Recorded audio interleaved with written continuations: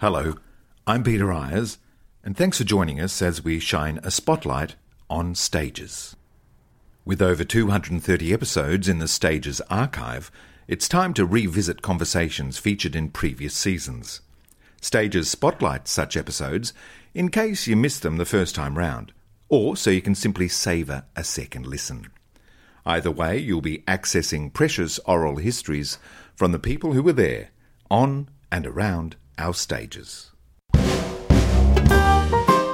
Mitzi McIntosh is a much-loved drag doyen who graced the stages of prominent Sydney venues for over 2 decades. Outrageous, subversive, possessed with a heart of gold and immaculate comic timing, she is the drag persona of performer Graham Browning. Now residing in the UK, Graham and Mitzi were back in Sydney in March 2018 for their first one-woman show, Mitzi McIntosh, My Life in Lipstick, a riotous evening presented as part of the 40th anniversary Sydney Gay and Lesbian Mardi Gras. Graham's knowledge of drag as an art form and his recollection of a Sydney now past is extensive. He is a precious custodian of the vibrant drag scene that existed in Sydney through the 1980s and 90s.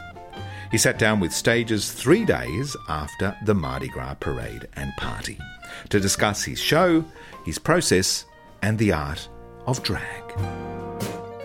You know, I'm seeing all these things on Facebook and all these amazing photos and things, and I think, you know, I guess you always think somebody else has a more interesting life or something than you've had, but I think also one of the things that I'm quite good at is storytelling. I don't know if it's an Australian thing or whether it's just something that... So I guess it doesn't really matter how good your story is. If you can't tell it properly, then it's just going to sound like shit anyway. So I think that was something I felt a little bit more comfortable about with the show, was that, you know, I am a good storyteller.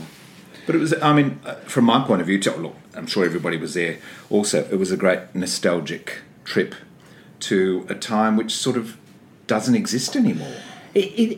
It doesn't. It was funny doing this I Am What I Am show, was that I think the thing about it was that we're all a little bit older.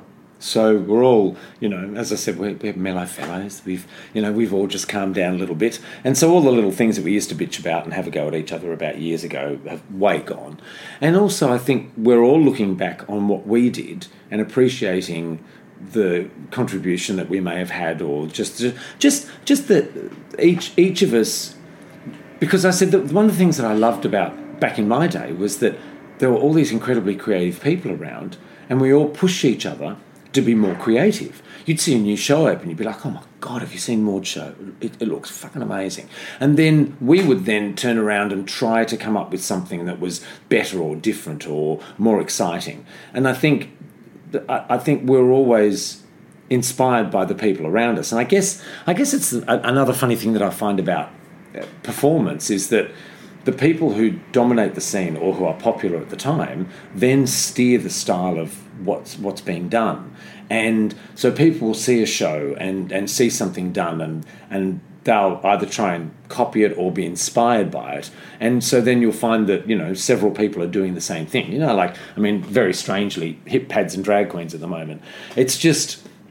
And unfortunately, that's where the culture of drag is being eroded by a reality show, which is really sad. But you know, you see these little things. You look at something like RuPaul. So you think that's eroding? Yeah, the absolutely. Quality of drag? But well, it's eroding. It first of all, our culture's disappearing. Like words that we used.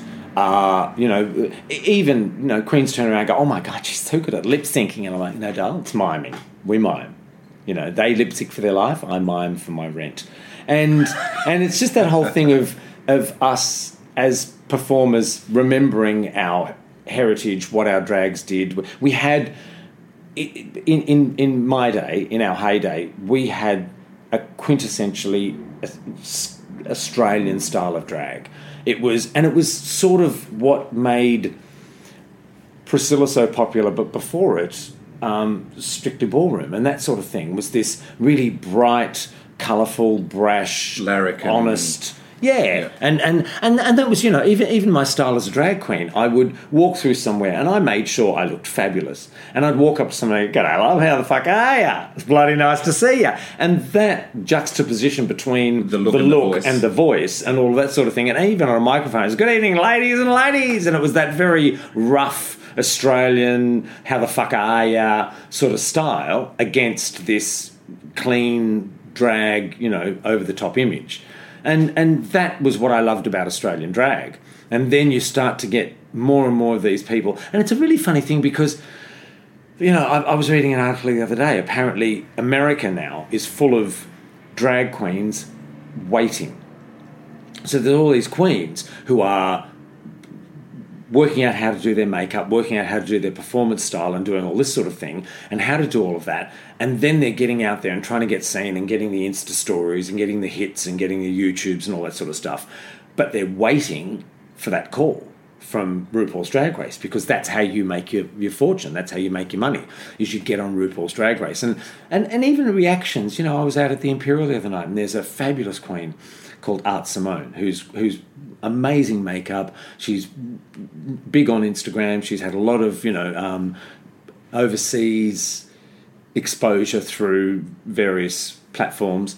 And they introduced her at the Imperial, and there were people around me screaming and yelling who weren't Imperial people, and they weren't gay, you know, they were young people, young girls, and that was her online following.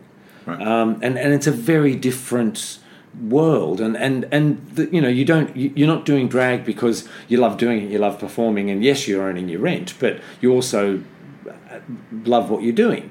And you've got these queens that seem to be doing it to get the look and to get the style, and they watch a YouTube video and all that sort of thing. So, but that's this generation, I guess, too, in any performing discipline. I mean, you see it with actors and singers, etc.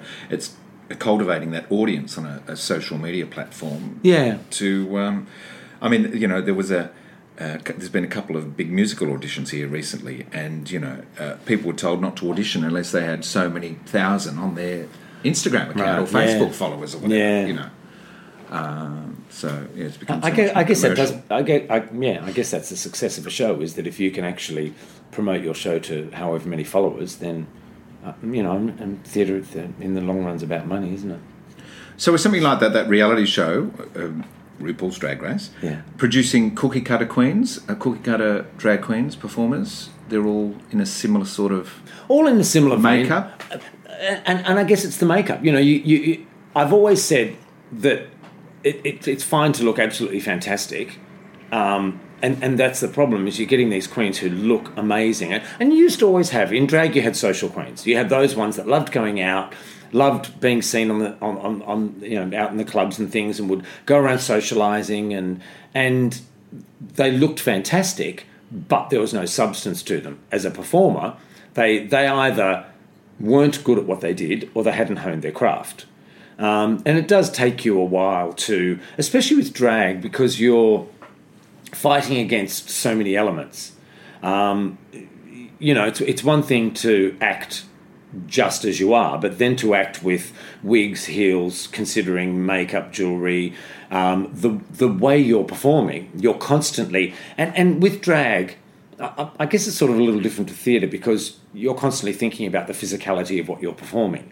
Whereas with drag, your physicality becomes second nature to you. So the way you walk and the way you hold yourself and the way you perform becomes part of... And those little things that you notice younger queens thinking about drop by the wayside. So the way you'll see somebody on stage and they'll be miming away, and then they'll do a turn and you think, no, you just close your mouth, darling. Your mouth's not working anymore. And so having to remember to do the performance side of it and the choreography and the miming and make sure that you've got your headdress on straight. And also, I think, funnily enough, for me, from a producer point of view, I also think about everything else that's going on. You know, there were times in the show the spotlight guy was shit, and there were times in the show where I'd sort of walk and think, oh, I'm out of spotlight, hang on a minute, hello, and I'd sort of lean back to the left because I'd realised, you know, he hadn't followed me, and little things like that where you're... I guess as a performer you're always aware of your surroundings, but then also there's elements to the production that you're aware of as well. So there's all those little things that in the beginning slow you down and become a problem, but as you continue to perform, they just become second nature. One more thing about the reality show. A convention of the reality show is that all of the performers in it, all of the people being monitored, have a backstory. And it would seem that, every drag queen has this terrible story in their life, which maybe has led them to becoming a drag performer, or has saved them, a drag has saved them, or whatever. Is that generally the rule, do you think, with the queens that you've met? I don't think... I guess it depends on how dramatic your life has been or how dramatic you want it to be. But most of the time, especially with Australian drag, well, Australian people in general, I just think we're like, shit happens and we just get on with it. Whereas maybe they've taken elements of their lives and been requested to beef them up a little bit for television. I think it's always the case. I heard that when Courtney was doing it, they said to her, look, you need to be a little bit more out front, you need to be a little more vicious and have a go at them and be a bit more dramatic, otherwise you're just not going to get TV time. And I guess that's the problem with something where it is a reality show, is that there's so many of these people that see it as real life when actually it's just a story, and they're just taking elements and putting them all together. It's a fabrication, and it's edited in the way that they want to create a story and tell a story. And does that viciousness exist, that bitchiness, or is that just all fun? I've always said everybody thought that drag was really bitchy, but it isn't. But I guess there was... We were joking the other day. Trudy and I are great friends. We've been friends for many, many years, Trudy Valentine. Friends for many years, and we have probably been more awful about each other than we've ever been about other people. But there's an element of appreciation for somebody's craft. As a drag performer, you have to be quick-witted, you have to be clever, you have to find that one part of their personality or something that you can pick on. There's obviously always an element of truth to what you say, which is why it's so effective. But with Trudy and I, we just sort of sit there and continue stabbing each other and say, she'll say something and then I'll have a go back at her about something else and we'll laugh about it. And there'll be lingering thoughts of, oh my God, I can't believe she said that about me. But you also appreciate just how clever somebody is and how good they are. And I guess with drag, there's that as well. But there's always... There was very definitely a clear divide in my era. And we didn't actually give ourselves the name the Beige Brigade, but there was the more artistic side of drag, the people who thought themselves to be more colourful, and we were quite conservative. The style of drag that I fell in line with, which was Caroline Clark, who had come through, had worked as display at Grace Brothers. So having worked in display, it was very much all about, you put, 2 or 3 of the same dress, you then match it with coordinating earrings and shoes and all this sort of thing. So they then dressed drag very similarly.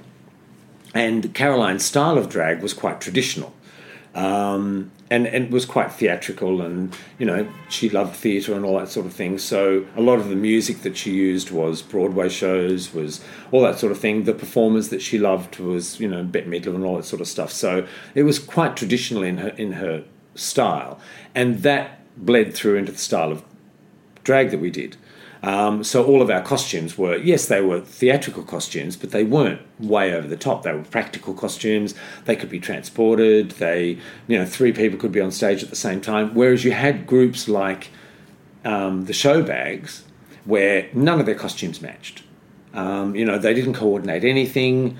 They basically would say, all right, we're doing a 60s show. Then they would all go out and source their own look. They would source their own bits and pieces, and every week it might change, but they would also outdo each other in the wigs that they would use or the style that they would be. And so there was this divide between the two drags, and because we all wore beige shoes, we got known as the Beige Brigade. But also, I guess the dig is that we were quite beige in our performance as well.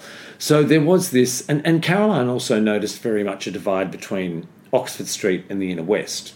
So whenever there was the Drag Industry Variety Awards, when they had the Drag Awards, Oxford Street would very much feature, but anything that was done outside Oxford Street wouldn't.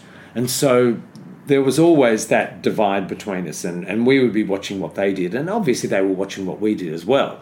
But it was always like, you're not as good as, or in the papers there would always be photos of all of the shows that were on in town, but very few of ours. And once every now and then they would do a feature on the Imperial, but not very much. So I guess there was that divide between us, and there was we were always a little bit jealous of their fame, jealous of how much exposure they got. Obviously, working at the Albury Hotel, it was the most popular hotel in town. So there was always that. And so, we would all have little digs at each other, but not massively. I guess also one of the things that drag's really good at is being two-faced. So, whenever we saw each other, "Oh, darling, how it's lovely to see you." And afterwards, "Oh my God, did you see what she was wearing?" But yeah, there wasn't a huge divide, but there certainly was friction. So for the listener who may be uninitiated, you've spoken about various people there, Caroline, and venues like the Albury and the Imperial. So we're talking 80s, 90s? So I started late 80s. Right.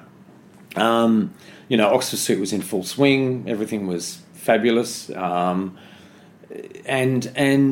I first started going to the Albury Hotel, but also socialising at the Flinders Hotel, at the Unicorn, which was just up from the Albury. And this was a golden era. It was a golden era. Oxford Street, wasn't it? And many of these venues no longer exist. They're closed down. Yeah, a lot of them have gone, and it's people must be doing theses on why this is happening and what's going on, and I guess it is. We always said acceptance is a two-edged sword. We accept, they accept us, we accept them, and more and more as we're accepted outside society, those safe places that we had, those little havens where we all congregated and communicated, slowly start to disappear because our generation aren't going out as much anymore. The younger generation don't really care where they go or where they socialise, because they seem to be accepted everywhere. And so it just becomes. And it's a really funny thing because everybody's like, why do we need to celebrate it? And to an extent, I sort of say, well, okay, look, we have a National Italian Day or something like that. We celebrate various communities. We celebrate the Chinese community. There's no reason why we shouldn't celebrate the gay community. And I guess that's also something that I think's great at the moment is there does seem to be a certain amount of nostalgia going on, but also part of what I love about Facebook is that everybody that's on it who is of an era is starting to post all of their photos and put little stories on and all this sort of thing. And I think, funnily enough, that's actually communicating really well with the younger generation, and they're understanding a little bit more about what has happened and where we have come from. And there does seem to be a desire from a section of the younger community to understand and to learn about what's happened and what's gone on. More so than in recent years? Because there was a great deal of ignorance amongst the younger community. Yeah, I think what went before. And maybe, I don't know, maybe the yes vote has inspired a few people, maybe it's woken a few people up. But there does appear to be, and maybe it's just me seeing people posting more of it, and maybe it's an older generation determined to try and preserve it a bit more. But there does seem to be a larger percentage of the younger audience that are interested, which I think is a good thing. Or even if it's just documented, I think it's great. Yeah. You're now living in the UK. Yes. You're back for the 40th anniversary of Mardi Gras. How long since you've been in drag? So it was 3.5 years.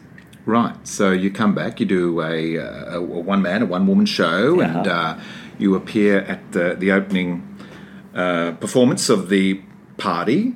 And how was it getting back in drag? Does muscle memory kick in?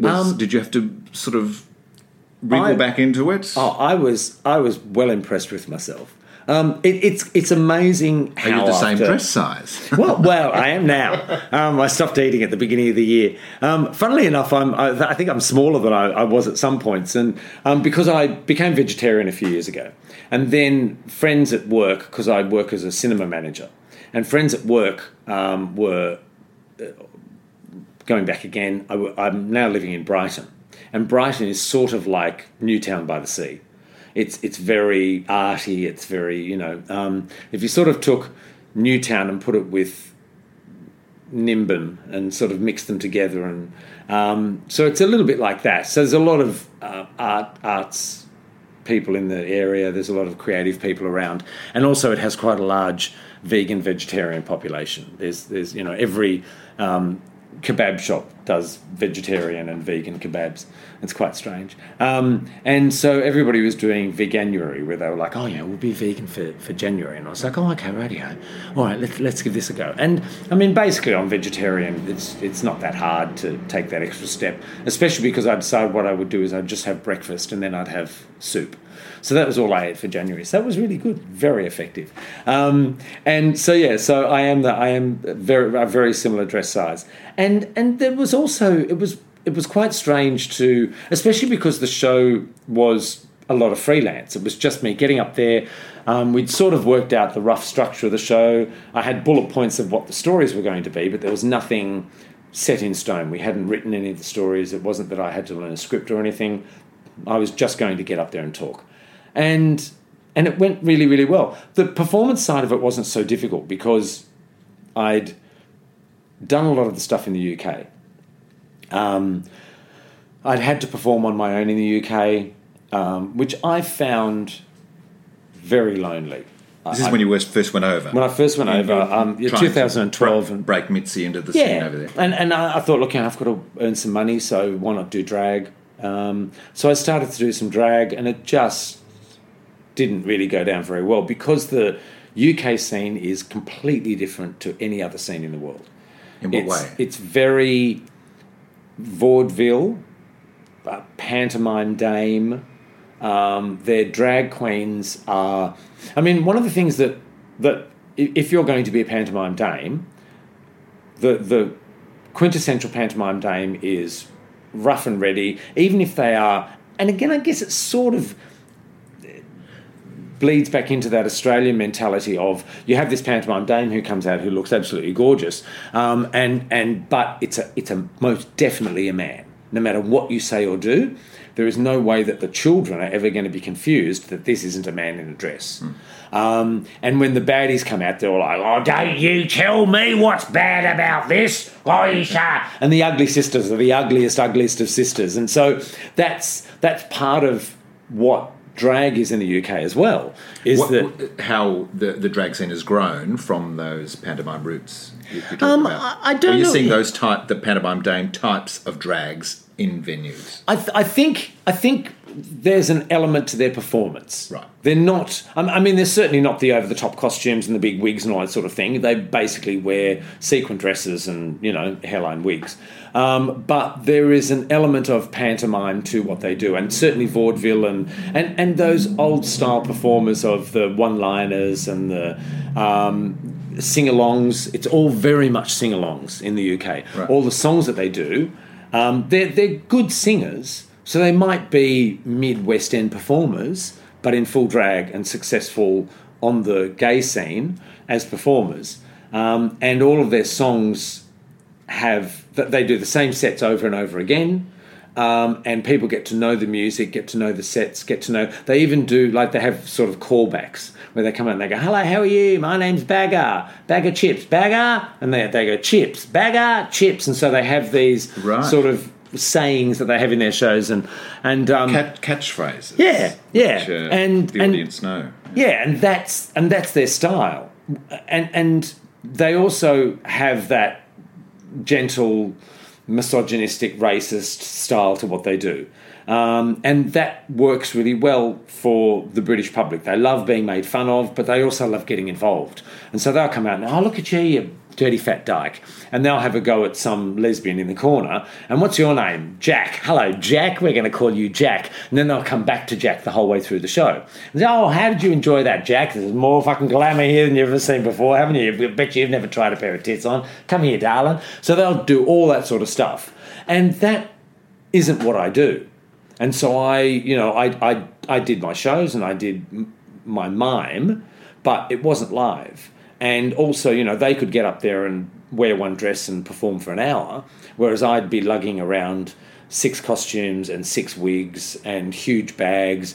And because I was the only person on stage, I'd have to be running off stage and doing as quick changes as possible, running back on again, sweating like a grunter. I'm just really like, oh, do you know what? I can't be bothered. So was Mitzi too confrontational or just too different to what they were used to? Too different. Right. Just too bland, if anything, because they don't sit and watch. They don't observe. And miming drag requires you to look at me because I am miming the words to the song and you will understand. Show. Yeah. And also the songs aren't your normal average sing-alongs.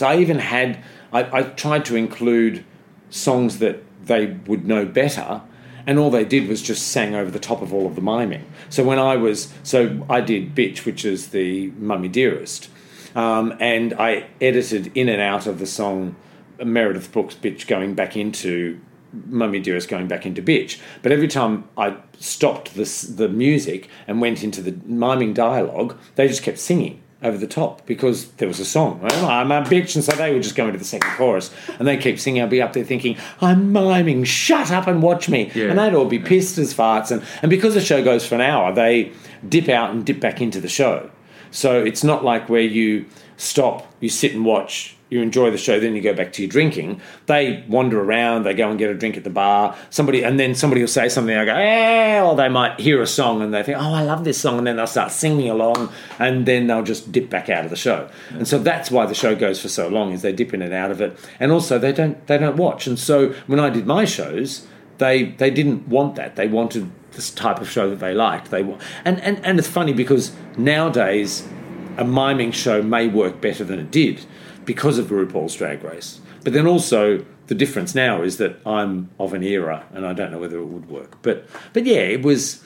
And there was also, at the beginning of me going over there was this realisation that I had this incredible support network in Sydney.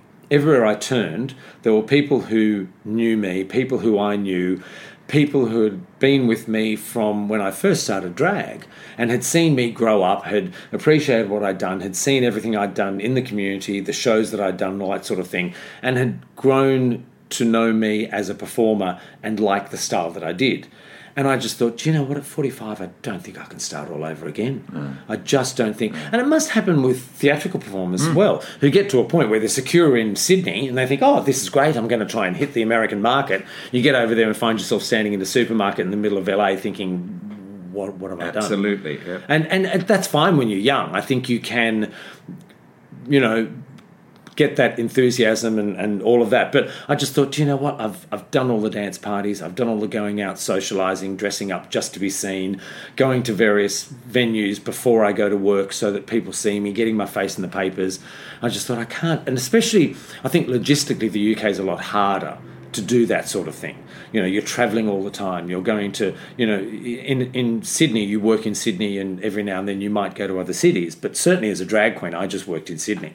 I didn't have to travel. I never went to Melbourne. I think I went to Melbourne once to do a show. But apart from that, we just never travelled. I'm Peter Ayres, and you're listening to Stages. Don't forget to investigate other Stages podcasts featuring conversations with creatives and artists about their careers, processes, and what matters to them. Leading lady of the Australian stage, Geraldine Turner, reflects on the challenge and responsibility of leading a company, often on a long tour. Yeah, and there have been times in my life when I haven't come up to the place I should be in leading the company. I've always led the company, but I've been a brat sometimes too, and as far my as private leading life, by example. Yeah, my private life has taken over, and I've been quite mad, but at times. But that's still, is that earlier in your career? I suppose so. I'm certainly not that now. I'm not that person now. But I think I've always had that ability to lead a company, and I don't even know what that is, what the definition of that is, but I think I do have that. And I'm very much aware, I'm very inclusive and want everyone in the cast to be great, and I'm not one of those people who I'm the leading person and I don't care about anyone else and I'm not giving you a moment. I can't stand those sorts of performers. In your show, A Lifetime in Lipstick, you tell a rather horrible story about our beloved Mitzi in a talent quest in the UK. Yes. And that was the punchline, was that I came second. Funnily enough, La Voix came first, so it wasn't exactly like I lost to the worst drag queen on earth. But also part of that was what they were looking at. So they have this drag competition called Drag Idol, and the idea is what they're going to do is they're going to find the next cabaret. They call them cabaret performers, and they're going to find the next cabaret performer. And out of that, three or four people will get a career from this competition. But what they're looking for is people that are ready to go out on the scene and do a 1 hour show in a venue. Because from Drag Idol, you get bookings at various venues. You get like a circuit tour where you can work with every venue. And so you go out and do it. And La Voix, there were a few people on the judging panel who said, you know what, I was really voting for you because La Voix was going to work. She was going to have the gigs, whereas I wanted you to get the exposure, because I think for the UK market to understand what you do and to like what you do, you needed to get out there and you needed the exposure. But it really was a matter of everybody else who was in the show was cabaret and was doing what they wanted to see on the circuit, and I wasn't. And probably, if anything, my style of drag would be better put together into a theatre show with using something like Edinburgh or something like that, and where people are actually coming in to watch it and laugh and enjoy the audio and the sound and the music that I've found and collected and put together, and then the performance that goes with that and how you perform that music. And that doesn't translate to a UK market. And so I performed for a while. The other thing that's really weird about the UK, in Australia, you get a gig and that's your gig. Like I would be performing at Stonewall on a Thursday night and I would do 3 months at Stonewall. And then I'd get another gig somewhere else for 3 months. In the UK, they have this thing where they say, I've opened my diary. So in October, around then, the drag queens will start posting on Facebook, I just let everybody know my diary's open, I've got a few dates free. And what happens is the venues will contact you. So the different pubs will give you a call and they say, hello Mitzi, it's the Shag Rock from up in Edinburgh. We'd like to book you for next year. I'd be like, okay, that's great, thanks. And they go like, so how about January 22nd and September the 4th? I'd be like, yep, thanks, that's great. And so they'll book you for two days. And so you've got 2 days next year that you're working. And then somebody else will call you and they say, how about, could you do June the 4th and February the 9th? You'd be like, sure. And so basically what you're doing is you're filling up your diary, but you never know from 1 month to the next where you'll be working or who you'll be working for or how many you'll do. And I mean, the drags that are working quite a lot will work early at one venue and late at another, especially if they're close by. Or you get a residency, which is what everybody wants. So you will be performing on Sunday nights at the Two Brewers for 6 months or, till they tell you they're going to sack you. So the residency is what you want because you know you're working every week and you're going to earn your money. But so much of it was so haphazard. It was just like, can you work these dates? And I'd be like, I can't live like this. I can't earn money like this. Not knowing, 1 month to the next how much I'm going to be making. So it does require you. And again, that's where it gets back to the whole Facebook thing of, I noticed that they would perform at a venue, then the next day they're like, I had the best night at such and such last night. And I thought, I performed there last week. There is no way you had the best night last night. It is shit. But it requires them all to have this superficial success and to be, I did this and I did that and they loved me and was fabulous, and to try and get booked for more gigs. So yeah. So when you were doing it full time, was it a profitable occupation? I mean, it must be extremely expensive to sort of continue to create those looks and find the music and travel? I think the thing about the looks is that because I'm a costume designer, it's not that expensive to buy the materials. It's the time you take making everything, and I think there's a question about how profitable something is, because at the end of the day, I made money, but then every now and then we would have a conversation with management, and they'd say, "Oh yeah, but we pay you such and such. You know, we pay you $150 a night." And you'd be like, "Okay, sure. Hang on, just back up a minute."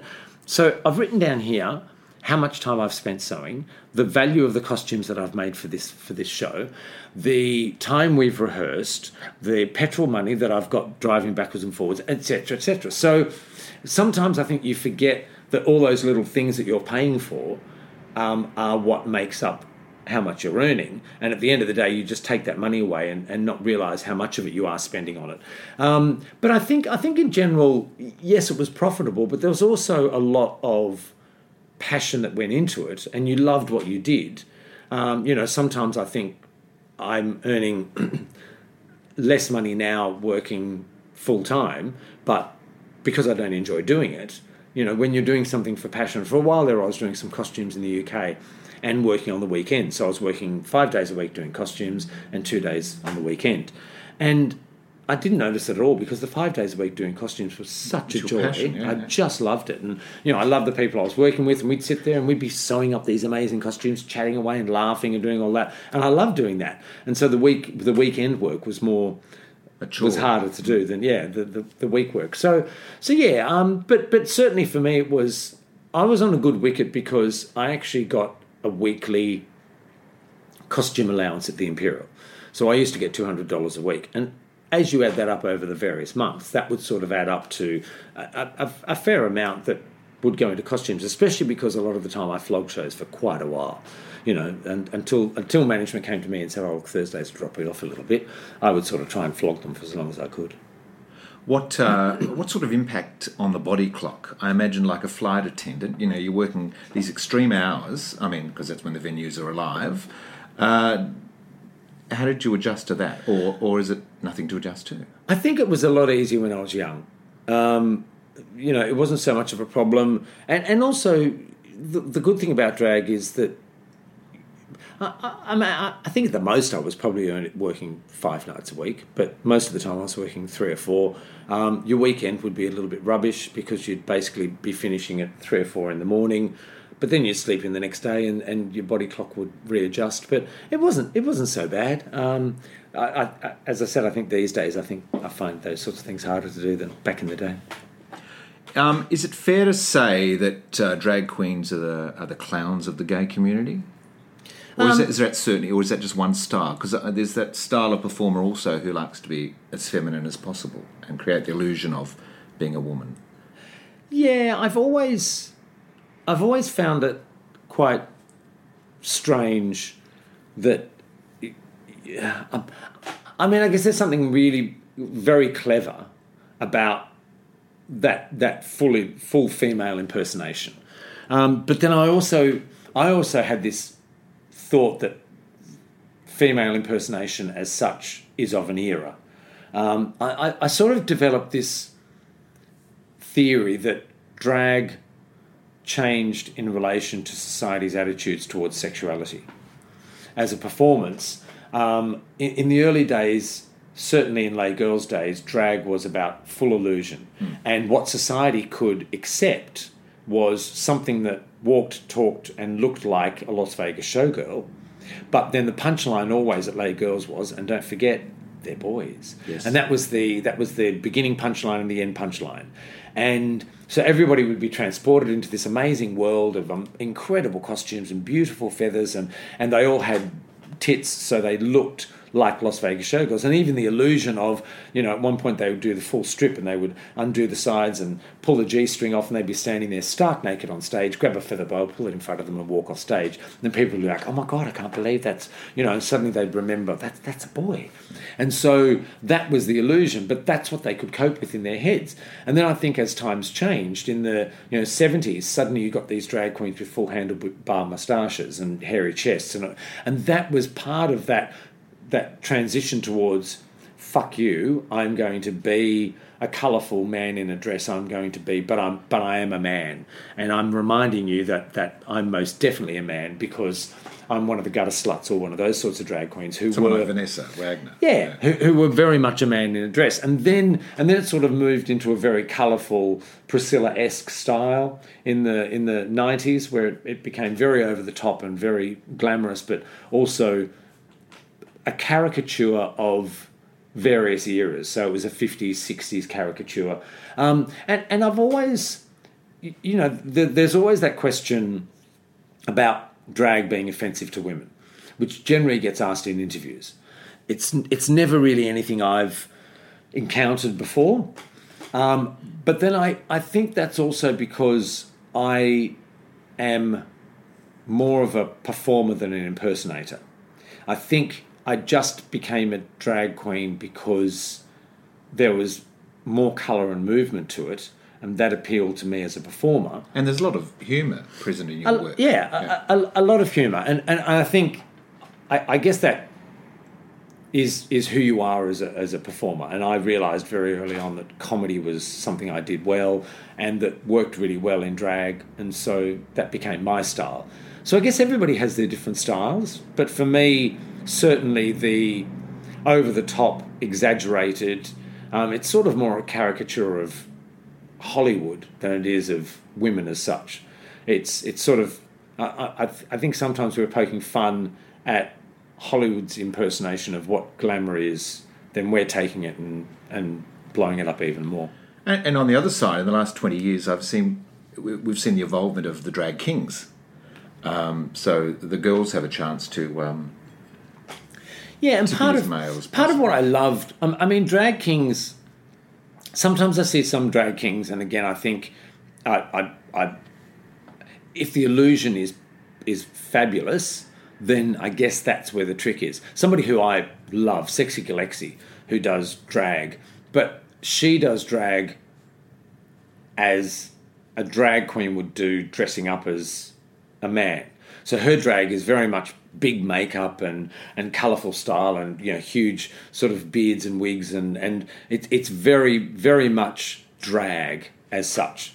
And I guess it gets back to this whole question that's flying around at the moment about women doing drag and all this sort of thing. And I think drag can be anything anybody wants it to be. It's just a matter of finding a character and amplifying it as much as you possibly can and just pumping it up and just going way, way over the top. And that is to me, that's what drag is. It's about finding, that extension of everything and just going to town. You have a great repertoire of novelty numbers which are a bit different. I mean, that part of your work, you must be on the constant lookout for things that have not been done before, that are a bit different, that are funny. I was, and I find it really hard to stop myself. Right. And it's so much an important part of drag is the audio, is the soundtrack. And for me, that was always something I was fascinated by. I love editing. I love... And when I'd be putting a show together, you'd come up with a concept, and I'd come up with an idea. And the first idea you come up with is the most direct, basic idea of what you're going to do. And then you sit with that idea for a while, and you find as many... I mean, there's different sorts of shows you can do, but, you'll generally find a theme for a show. And once you've found a theme for a show, you'll then start collecting music that you can use in that show, and especially for me, audio that you can use in that show. So if you did space, you'd then find, you think, all right, am I going to use some Star Trek? Am I going to use some various things? Lost in space. Yeah, so you'd find all those little elements, and then you would start blending all that together, and am I going to do a medley in the middle of all the most famous space shows that there are, and are we going to do little bits of audio from those shows? And then and obviously these days it's quite easy to search words online or music online or things like that. But in my day, you would start to collect a repertoire of stuff, and you'd hear about songs that people may have used in the past. And that's the other thing about performance, is that it just goes around in circles. So I did a space show 10 years ago, somebody did a space show, back in Capriccio's they did a space show, etc. So that sort of theme just continues to evolve. And in 10 years' time, somebody will be like, oh, what about we do a space show, and think that they've reinvented the wheel. But those sorts of things happen all the time. So you might collect ideas from other people's shows, or you might collect music, and then also you get told about songs that exist. So I might find a song that nobody's found before, but then I might be told about a song. I do a song called Tea for Two, and Robin Lee, years ago, Robin Lee, performer from Les Girls way back in the day, she knew I was going to America, and she said, oh, do you know what, there's this fabulous song called Tea for Two by Libby Morris. Have a look for it. I was like, oh, okay, radio. And I got to San Francisco, and I went into this record shop at the top of the main drag on Castro Street. Castro, and I had hate in my head. And there was this queen in there, and I went in and I said, oh, look, I was wondering if you have Libby Morris. And she said, oh, darling, yes, I have. Do you know, I do all of the soundtracks for Lip Syncer. I do all of her music. I've got. And he pulled out like 3 copies of Libby Morris. And I was like, oh my God. And so I bought 2. Because whenever I bought records, I always bought 2 of them. And so I bought 2 of those, and it's a phenomenal song. It's absolutely fabulous, the way she performs it, etc. There's not really much else on the album that's great, but there's that one song. And so many albums that I bought and so many that I collected. And again, this came through Caroline Clarke, because Caroline had known a lot of performers from the old days, but also, funnily enough, we would be flipping through records in down on Pitt Street at the record stores, and she'd pick up this milk crate and she'd be flipping through it, and she'd literally be pulling out one after the other, and she'd turn to me and she'd go, "Oh my God, some queen died this week." And that was literally what had happened was people were getting rid of estates of people who had died during the HIV/AIDS crisis, yeah. And they would just take the records to the record shop. And we'd be sitting there. And also in those days, the only way you would get some of these records is if some queen who was a flight attendant yep. or something like that, or had enough money, would go to the States, and they were a collector. They'd buy these various records and they'd bring them back. And so you would find these records. And there was the Playgirls record, which everybody used in Les Girls and all those sorts of things. And that was famous as a record that nobody could find, and I eventually got a copy of that because I got Maxine DeBarry, who used to do all the soundtracks for Les Girls. She was moving house, she had to move into a smaller flat, and she said, I'm getting rid of my record collection. I was like, oh my God. And so it's just that thing of finding those sounds, finding those amazing tracks that nobody else has, and those. And then also I used to try and find cover versions of songs all the time. So I'd be constantly buying records that had a song on it that I recognised was an incredible version of a song.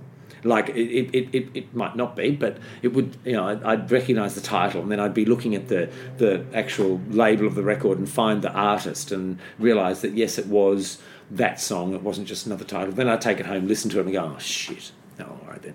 So I'd put it back into the record collection. But every now and then I would find something amazing that, and that's also what makes me sad about music, is that there are songs that I still know of that I've never found, I don't think I'll ever find, will never be put onto CD. I mean, there was, funnily enough, there was this amazing version of this song called Craving, and it was on the Eubie the Musical. And Caroline showed me, I've got the musical on record, and the other day I was Googling and doing something or other, and I looked online and I found it. It's been released on CD. And I was like, oh my God. And then I thought, what do I need it for? What am I going to do with it? I don't really need it anymore. But yeah, it's just that constant search and and even, you know, lines from films and things like that. Every now and then you'll hear a line. And back in my day, what I used to do is record all the TV shows. So I actually used to record all the TV shows on video, VHS. and then I'd put them all onto cassette. And then when I eventually got a computer, I took all of those lines that I'd put, and I would take single lines off. I then recorded them all onto computer, tidied them up and divided them up into single files, and then basically wrote what the file was about or what the words were in the file, so if I searched for it, I could find it. So that was what all that was about, and creating that. And that's what I loved about editing, was painting that picture with sounds. Finding, and then also one of the other things that I used to do whenever I was doing dialogue, I came up with this trick of finding little sounds in the dialogue.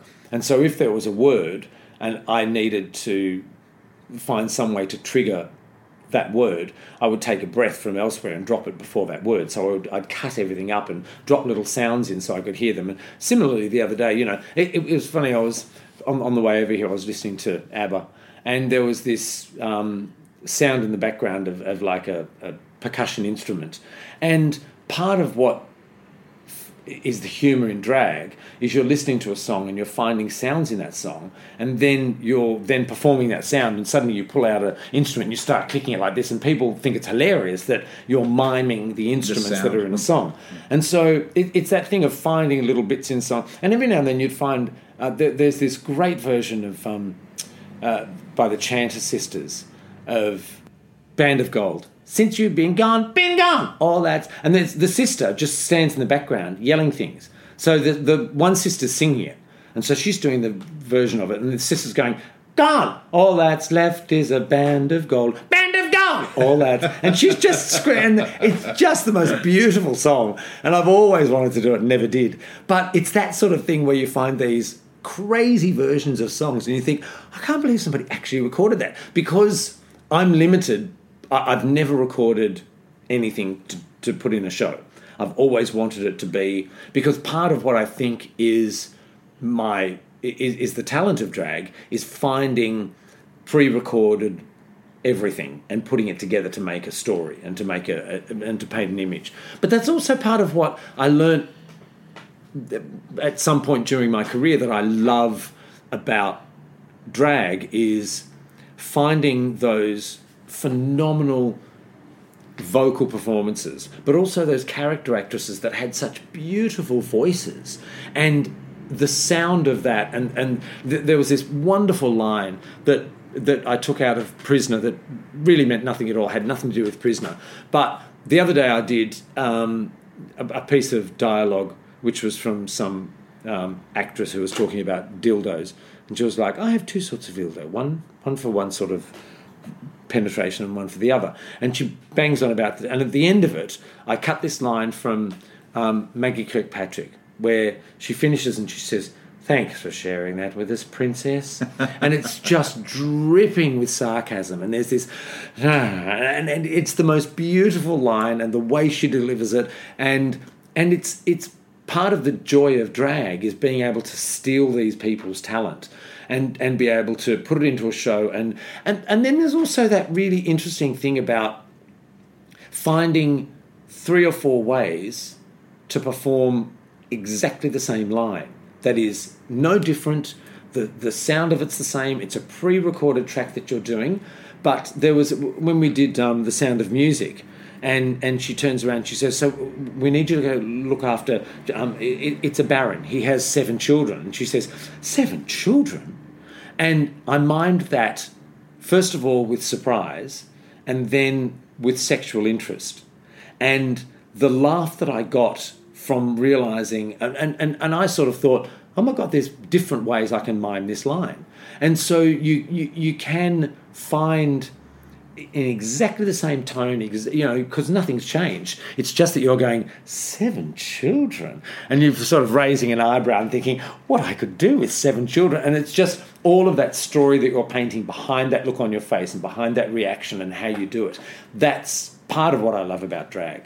So tell me about your process in the preparation of a performance. You've found a track, you've edited it together, because a lot of it, I mean, your show, A Lifetime in Lipstick, is very text-heavy.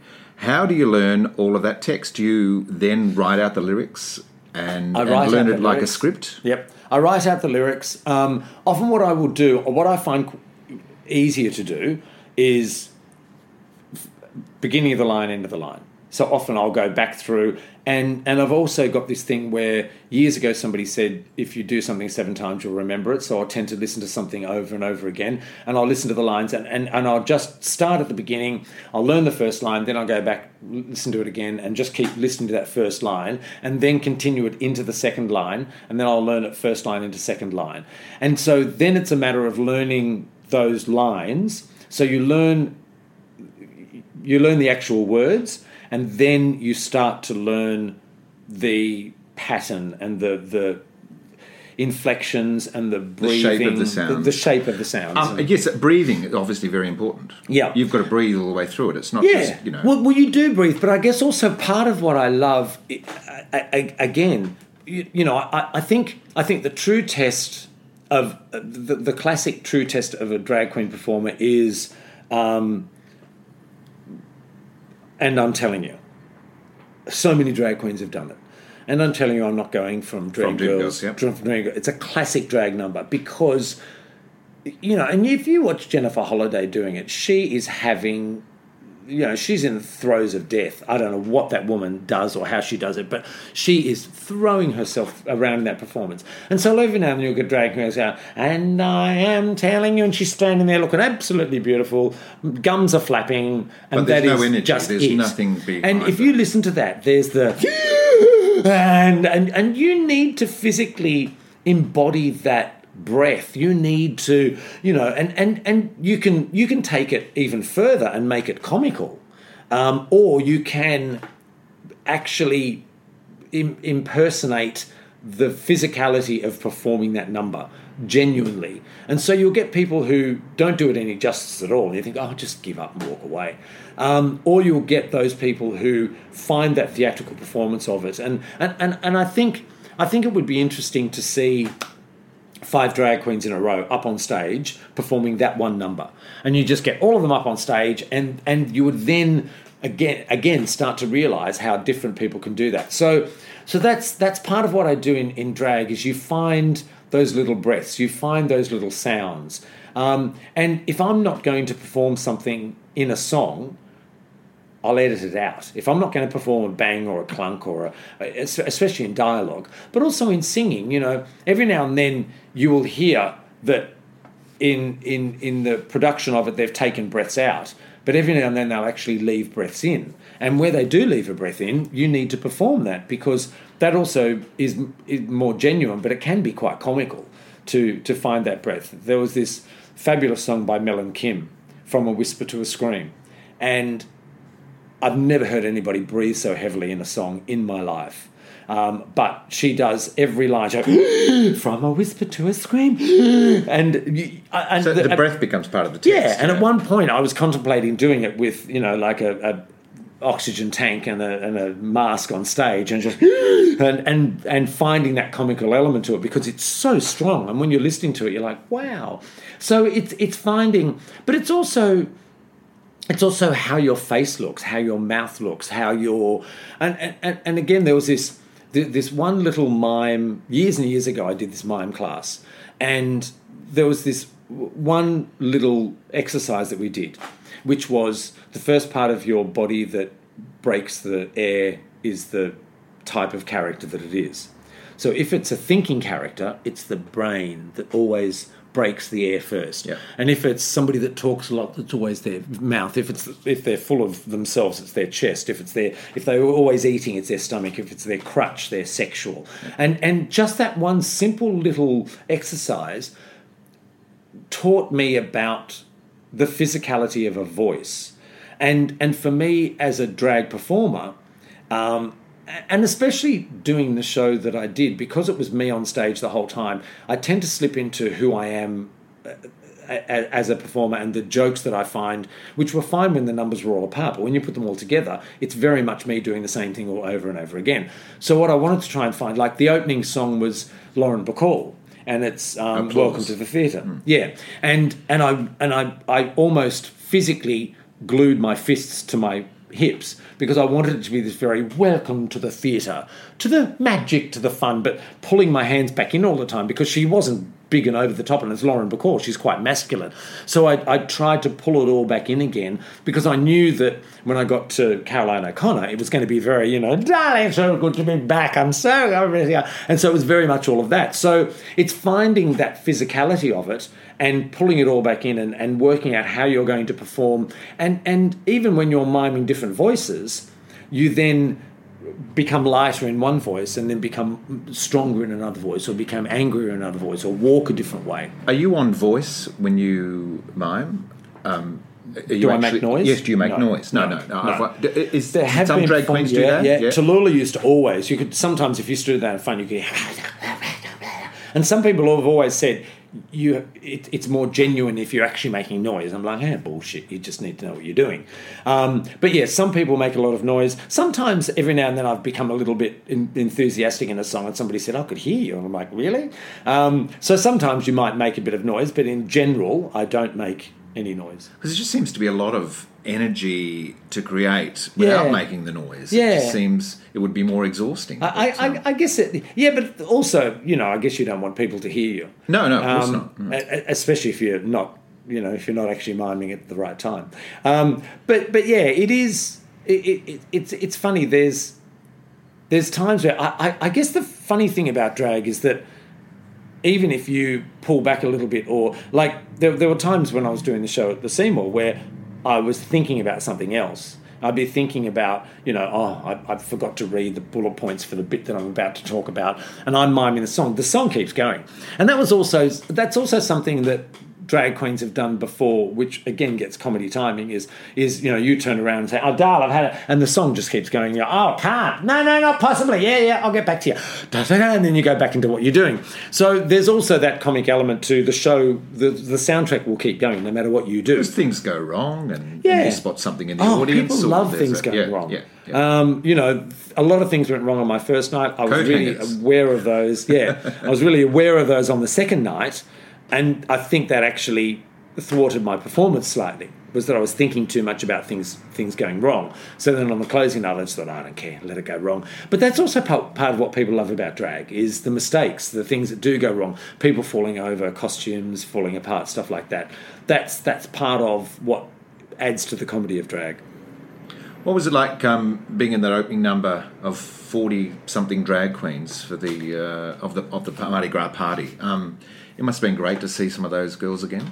It was, and as I said earlier, we're sort of all looking back in a reflective mood about the past, and also looking at people reposting the other versions of that have happened, and the other performers that weren't necessarily there, performers that have died and that's also something I've been really worried about. Is that I always said, do you know what? I want them to sit all of the girls down at a table, Robin Lee and all of those lay girls, and just put 3 bottles of vodka in the middle of the table and set somebody recording, because they have so many incredible stories. And you realise when you do something like the I Am What I Am number that some of those girls have gone, and since we've done that, there's some incredible history that's disappeared, and you'll never get to ask Simone Troy that question, or have a chat with her about various things. And she's had conversations with people, but when it becomes somebody telling somebody else, "Oh, I heard this," and so it's nice to see them all again, and also to remind the community that this is 3 generations of performers that have influenced who we are as a community and have been out there jumping up and down and yelling, and again, I guess something that I touched on in my show was the various, me coming out in 88. So we had I Am What I Am in 88, and then we had another one in 98 and 2008. So during that whole period, there have been all these drag performers who've been out there performing and shaking buckets and being part of our community and shaping who we are as, so many. I guess a lot of the time people come up to me and they say, "Do you know what's amazing is when I first came to Sydney, I came to see your shows, and I came to the Imperial and this sort of thing." And so we were sort of the visual reminder of what happened for them back then. And here they were standing in a pub, and we were the excuse that they could actually stand there on their own and watch a show and then eye a boy off or go chatting to somebody or something. But you know, there was a show there so that they didn't feel like a shag on a rock. And they could look like they were doing something they should have been doing. So I love that so many times everybody's social life revolved around the show that they were going to see, and then that I'm then a reminder of that past and what they did and where they went. Will you be back with another show? Trevor's talked about it. I sort of worry that I pulled out all the big guns for this and I've only got a few pistols left. But it depends on what sort of show it is, I guess, and what angle we take. Because, again, part of what I love about what I talk about a lot is music and where music comes from. And there's a fabulous song called Fiji Fanny by Elsa Lancaster, which I just love, and it's a wonderful song. And there's another one called Irving by Rose Murphy, which is a wonderful song. And so it's just maybe what I can do is talk about the songs and talk about where they came from. And of course there's, you know, it's finding that angle, isn't it? Yeah, there's Mrs. Mills, who, you know, I used to do Downtown by Mrs. Mills. And she was apparently this eccentric old opera singer who was shit, absolutely shit, but had quite a bit of money. And so there's an album of Mrs. Mills at Carnegie Hall, and she hired Carnegie Hall and gave out tickets to people so they would come along. And she whistles. And her style of whistling is that what she did was she would put ice in her mouth, and she believed that the ice would make her whistle better. So I used to do the song, and so there's this bit at the beginning of the musical break in the middle where you hear her go and then again, and I thought, what the fuck am I going to do? So in the number that I did, I actually put teeth in and then took teeth out. And so that sound of her putting ice in her mouth, I actually made it her putting teeth in and taking teeth out. And so there's those sorts of things where there's this amazing story, but also a bit of a story as to what she actually did and where that sound came from. What you need to do with drag is observe and absorb. I used to go out and watch shows, and a lot of the time, and what I saw in performers was things I liked and things I didn't like. And I would then take that away, and I formed who I would be as a performer from things that I found appealing and things that I wanted to, whether I was inspired by or whether I wanted to copy. But there wasn't a direct impersonation of any one person, but there were things about performers that I loved. And I'd be like, oh my God, I love how they do this. I love how they do that. But I also don't like how they do this. And so you're a sponge. Yeah. And so there were, you know, I mean, I loved, when I first was going out on the scene, Cindy Pastel was just, I loved Cindy. I loved her style, you know, how she performed, all that sort of thing. And so, you know, and then I also saw Sky Brooks, and I loved what Sky Brooks did, and particularly the way I edit music and dialogue in music was totally inspired by Sky Brooks, because Sky was crazy. Again, this is where you find what you like and you find what you don't like. I loved the fact that she managed to weave dialogue through songs and things, but Sky had no direction in shows. She would just start at one point, and, you know, it might start with, I am what I am. I am what I am. You know what you are. You're a big man. And so she'd drop this dialogue in. And then 45 minutes later, after costume changes and shit flying all over stage, and you know, she used to have 5 performers, but she would have them run off to get changed, to come back on and do a line and run back off again. And so they'd be changing, and there'd be costumes going everywhere. The first week, the costumes wouldn't be ready, so they'd have half of the costumes and then half of other stuff. And then the second week, they'd be wearing half of what they wore the first week, but stuff had fallen apart, and it was just messy. And I decided that element of it I couldn't cope with. I had to have more structure to drag. So I took the elements of Pleasure Pact and the commercial elements and added in bits of Sky Brooks. I had a conversation with Doc Dingle one time where he didn't feel that I became who I wanted to be as a performer until Caroline and Legs weren't influential in my life anymore. And I was very influenced by them. And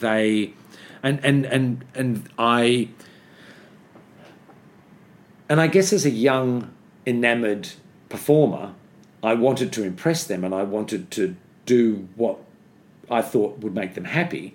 So I followed a lot of their beliefs, and their friends became my friends and their enemies became my enemies. And then after both of them had passed away, I had to make decisions for myself. So I became my own person. So is that when you think Mitzi was born? I think obviously I was fully realised. Yeah, but I think I was fully realised as a producer, because I could produce shows that showcased who I was as a person, and as much as I was a performer performing in other people's shows, I was then a performer performing in my shows, and so I could. So I think what you see of me is everything that I've put into it. So it's music that I've found that's appealed to me and fits the character of who... Because Mitzi is Graham. Graham is Mitzi. Both of us... It was funny, when I first started drag, I made a conscious decision to separate the two, in the sense of I wanted to be a drag performer, but I also wanted to have a life as a gay man. So, and I'd seen people who put absolutely everything into drag and then during the day looked like shit because they didn't... They had worked so hard on being a performer. And I wanted to work hard on being a performer, but I also wanted to have a life away from drag. And so I made sure that, when I finished a show, I would take my face off properly and I would have something nice to wear. And I liked men's fashions as well as drag. And so I made sure that I bought nice clothes and all that sort of thing. So, and then also the funny thing is that I was much more of a colourful boy before I started drag. And then out of drag, I started to wear more sedate clothing. So the colourful side of me became Mitzi, and I wore, darker colours and denim and black and plain colours out of drag. And so there was very much that conscious decision to separate the two, which was, because I think I am Mitzi, and I think I'd find it very hard to be a performer out of drag. I don't know, I did Mardi Gras one year and I had to stand up and talk in front of everybody, and it was really weird doing that without the mask. And when I stopped drag, I grew quite a substantial beard, and I think that became my new mask, because I was quite happy that became my style and my character. And even now I sort of, and I've become known for having quite colourful shirts out of drag. So that element of my performance has sort of snuck back into who I am as Graham. Shifting, yeah. Yeah, and so yeah, I guess I guess there's always that element of being able to produce who I was as a drag queen was most definitely where I went with the style of performance I did, how I did it, being able to... And I think I'm a bit of a control freak because I can costume everything the way I want to costume it. I can put the look together. I worked a lot with choreographers who I felt could tell the story I wanted to tell in performance. So Minnie Cooper, who is a great... her and I would have a conversation about how I was doing the number, how I wanted it to look, and then she would then choreograph that to reflect what I was trying to get in the performance. And that was very much what I looked for in choreographers. How did you choose the name Mitzi McIntosh? So, funnily enough, when I was in Canberra, Trudy and I performed, and we were the Extremes. That we were called the Extremes. And even at the end of the show, I would say... And don't forget, the boys are going to be back in half an hour with another show. And I don't know why, but I insisted on us being referred to as the boys. And I think this was my whole thing of us being actors rather than being drag queens. And then when I came to Sydney and I started performing at Scooters, they said, well, we need to advertise you. You need a name. I was like, okay, radio. And I'd sort of developed this...